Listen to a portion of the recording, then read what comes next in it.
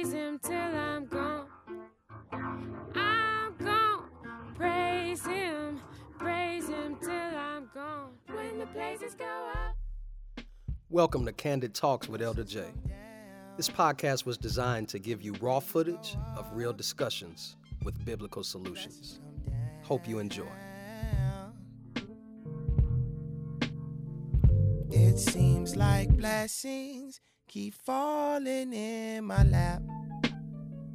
It seems like blessings keep falling in my lap. Anything that is broke, it's something that's out of function, something that no longer works like it used to. You have to ask yourself personally, what part of my life is out of function? What part of my life does not work? It could be a relationship. It could be a job that just doesn't do it for you anymore. It could be a number of things where you're saying, what is it about this part of my life where it used to be great, but now it doesn't satisfy me anymore? It doesn't do what it used to do for me. And you have to ask yourself that. And I would even ask you to, not just hear this, but actually write that down and really focus on it later on. Like, what is that part of my life? Where am I unsatisfied? Where am I dissatisfied? What part of my life is broken? Because that is the place, if we never face it, it'll never be fixed. And the thing about life is that we find reasons to not fix our broken places. We find every reason in the world, even on a natural level. I'll use myself as an example. I have, my truck is out there, and it's got about 3 or 4 lights on right now. Yours too. It's got lights on it right now. The car is still drivable, but it's showing me signs that it needs attention. And so something in it is broken, but because I ignore the signs, I'll end up paying more when it finally breaks down all the way, all because I ignored the signs. And usually what we do is we find ways to not fix the broken place. Instead, what we do is we'll rig it. We won't repair it, we'll rig it. Well, if it'll still get me from point A to point B, we have become content and satisfied with just barely surviving. We ignore all of the lights in our life because we can still function a little bit. Right. We're not fully happy. We don't have everything that we desire. We're not fully satisfied, when we go to bed at night. And yet, because it's not completely broken, we don't fix it. We don't face it. And why don't we do that? I even want some interaction from y'all. What do you think causes us as individuals to not fix the areas that we know are broken in our lives? What makes us not do it? Yeah. I feel like we're comfortable where we're at. You know what I mean? You gotta come out of yourself to do something different. Yeah. And most people are content with what they know. I know I am. Mm-hmm. So sometimes stepping out and correcting the issue, you're scared of the outcomes and the unfamiliar. So I'd rather just stick to what I know in most cases. And I think a lot of people deal with that. Okay, anybody else? What makes us, go for the quick fix or rigging it or whatever, knowing that it's still broken? What makes us do that? I would say being afraid of the process. I think that when using your example, you use a car. When you have all these lights and things of that nature going on, you tend to ignore. Not only do you ignore the signs, but you know what it takes to fix the car. You know what I'm saying? So you make a decision to say, since I know that process, since I know how that process is gonna look, I choose to not deal with that process rather than face it head on. And I think it's fear in that. I think it's insecurity in that. I think it's a lot in that. Even within ourselves that allows us to be comfortable or content in a situation that's not healthy for us. So I believe that it has a lot to do with just being afraid of the process that comes, with the stuff that dealing with what you're going through. And I also think it comes from responsibility of it. Okay. A lot of times you don't want to take the responsibility because responsibility takes work. So you don't want to take the responsibility of it. So it's easy to accept and deal with the element of it. I just deal with this. But I think that, when it comes to low self-esteem, I think it deal with the individual within. So I really believe that a person don't want to take the responsibility to work at the change, to work at the process. Got you.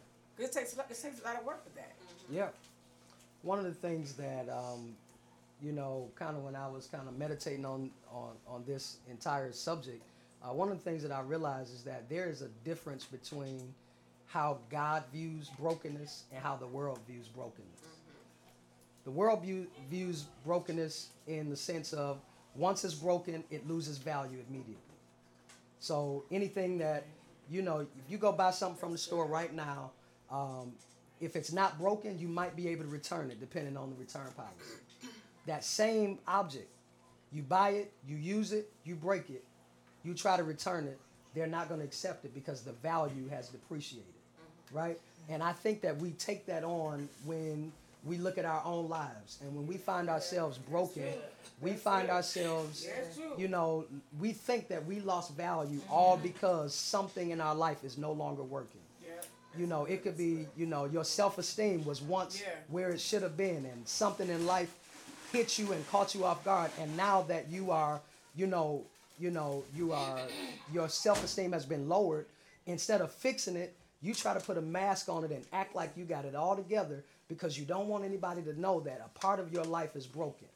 So we have mastered, as churches and as people, we've mastered rigging the system and doing just enough to get us by. So we rig the system by saying, hey, I know that I got some insecurities. I know I have some things in life, but you know what? I'm going to just take this date. I know they don't really deserve me, but just so I can boost my self-esteem tonight, right? Then we take a date and we take somebody that is far beneath where we are because we ourselves have put ourselves on a clearance rack, all because a part of our life is broken. And so we got to talk about, this is one view of, how the world sees brokenness, which is why we don't deal with it. This is why we hide it. This is why we don't want to talk about it. It's because we don't want to be depreciated in value. We don't want, to seem like we're not as valuable as we once were. So then we hide it, we mask it, and we find ourselves in a horrible place. But God says something different about brokenness. If you have your phone, I just want to get this scripture to you. In your, kind of in your alone time, I want you to read the entire scripture, but it's Psalm 51. Psalm 51.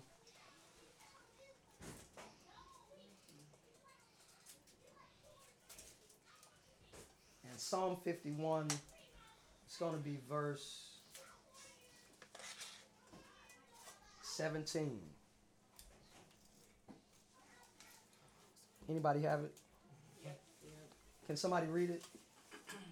Which version? The sacrifices of God are a broken spirit, a broken and a contrite heart. O God, thou wilt not despise. Okay, right there. So this is a verse where I'm going to say it. That's the King James, right? Is that King James? Mm-hmm. All right. So I'm going to kind of bring it down so that you can understand. The verse before it pretty much says, I realize that God doesn't need the sacrifice of animals or the sacrifice of this, that, and the other. What he really wants is a broken spirit.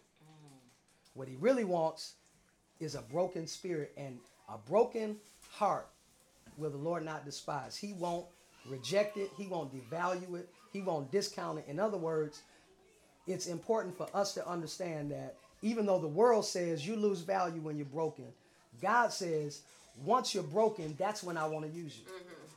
It's not until you get to a place of brokenness till you realize that that's where your true value is. And I wonder, man, why would you wait until I'm broken before you use me? But what I found out is once you're broken, according to the world, they're going to take their hands off of you because you lost value. Right. But God says, I need everybody to take their hands off of you so that I can put my hands on you. And at that point in your life, that's when God gets the glory. As long as you thought you could fix it, as long as you thought your boyfriend or your girlfriend could fix it, as long as you thought your mother or your father could fix it, as long as you thought your church could fix it, as long as you thought all of these other areas could fix it, God couldn't get the glory. It wasn't until that broken place where you found out you started depending on people and they could not help you. It was at that place and that time where you found out that in this area, nobody, all these other people that maybe you've been able to help, when you finally needed them, they weren't there. And then you found out that all you ever needed the whole time was God. And so it's the broken place where God finds value in you. It's the broken place where God says, now you're humble and I can use you. And here's the thing. One thing that you learn about a bone is once it breaks, when it mends, if it mends properly, it actually becomes stronger after it's been broken than it was before. You got to understand that your true strength and your true value does not come to you until you have had that time of being broken so that God can put you back together, and then you end up stronger afterwards than you were before. That's why our brokenness comes from a place of being, our value comes from a place of being broken so that God can put us back together again. And many times, you know, there are sometimes I have some friends who they had to undergo surgery because whatever this bone was, the bone structure was not right. And so they went to the hospital and the doctor literally broke the bone. They didn't fall and it wasn't an accident, but on purpose, the doctor broke the bone so that it could be put together the right way. And many times in our lives, there are things that we have put together, things that we have constructed, ideas that we have put in place, and God had nothing to do with it. And so God says, before I can really put you in your rightful place, I got to literally break you so that I can put you back together the way that I intended for you to be the entire time. And so I want to be quick today. It's not a lot. I want you to really focus on this chapter and really read it. If you read it, you find out a number of things. The first thing is David was coming from, David had just, his son had just died. David and Bathsheba had a baby. And the baby died. And he was mourning, and then he got to a place where he was like, I got to take off the sackcloth and the ashes, which is the mourning attire, and he's got to move on with his life. This is the same chapter where you see he repents, and he's saying, create in me a clean heart, renew in me the right spirit. But if you go all the way up to like verse 8, all the way down to verse 15, he keeps saying stuff like, all right, I'm broken now. Can I rejoice again? I'm broken now. Can you unseal my lips so I can sing your praises again? He's saying all of these things. All right, I'm finally to that place now. And then you get down to 17 where he says, oh, I realize it wasn't a praise that you desired at that time. It wasn't a regular sacrifice. It was simply me, my brokenness. So the first thing is, as long as we ignore our problems, we will suffocate our praise. Remember, verse 8, verse 15, all of that, he's saying, hey, all right, now I finally gotten to a place of being broken. So now can I praise you again? Can I rejoice again? Can you unseal my lips? Because God had literally shut his mouth, shut him up. Don't praise me right now because you're not broken. It ain't real. Is it possible that we could go to church and we could sing real good and we could cry and run and jump and sweat and do all of that? And God is like, I don't want none of it. Why? Because we have not yet gotten to a place of brokenness. So it's very important before we offer anything to God, we first need to say, Lord, I'm broken before you. Everything that I thought I had, everything I thought I had together, it means nothing if you are not at the helm of it. So that's the first thing. Until we can give God our issues, our problems, as long as we try to hide it and mask it, it's like it's suffocating our praise. We can't get out what's in us. We're designed to be praisers. We're designed to worship God, but God wants a true worship. The Bible says, you know, I want you to worship me, but in spirit and in truth, right? So we got the spirit. We're very spirited, but we're not truthful. And so God is saying, I don't want it. Wow. The second thing is, you see in that scripture, he says, a broken and a contrite heart will the Lord not despise. And the beauty of that is God does not turn his back on the broken. You got to understand that a lot of times that once we're broken, we tend to like back away from church, back away from God. back away from anything that reminds us of the standard that we're supposed to live. And many times we get hypersensitive, we get real offensive.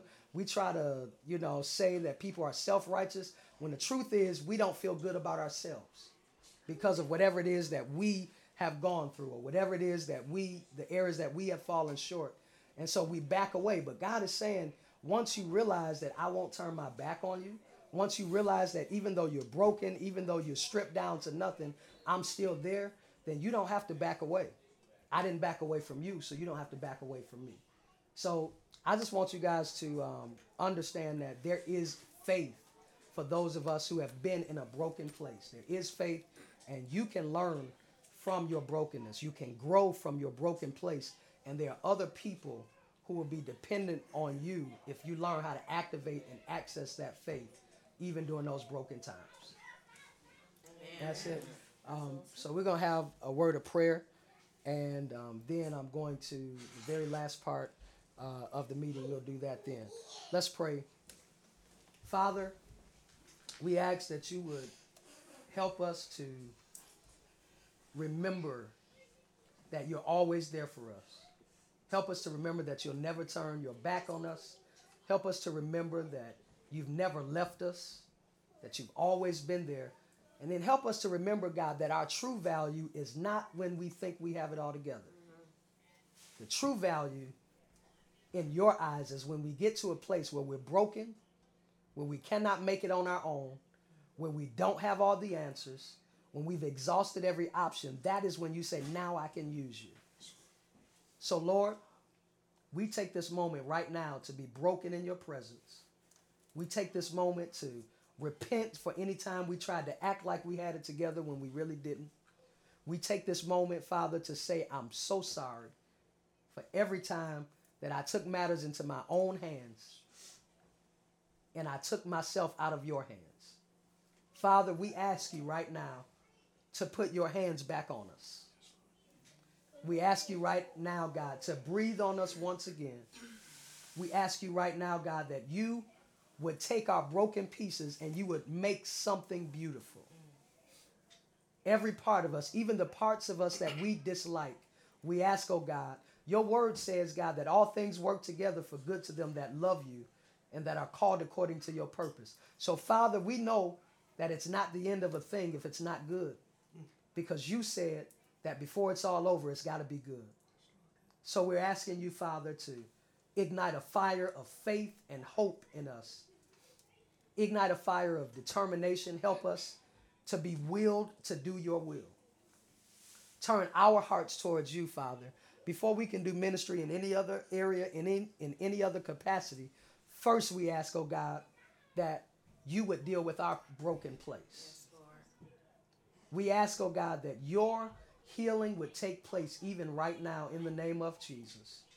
The things that we've not told anybody about, the areas of our lives that cause us pain, that make us tender, that make us upset, that make us have attitudes, that make us easy to fight.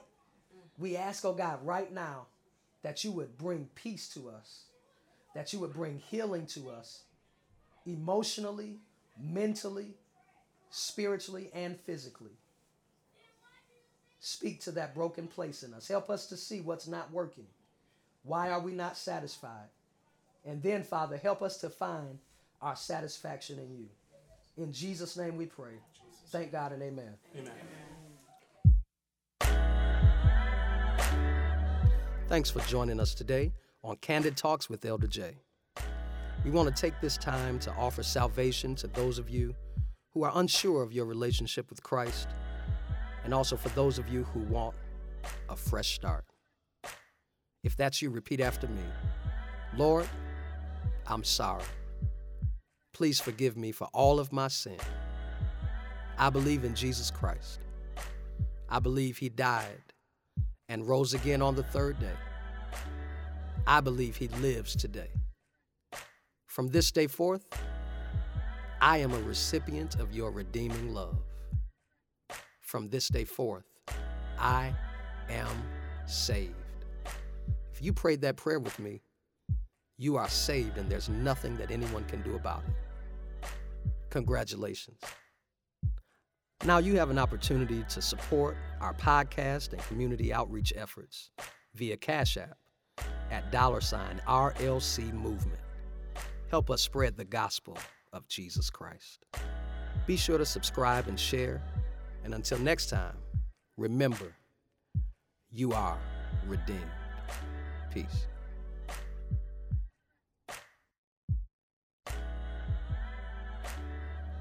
Until next time, remember, you are redeemed. Peace.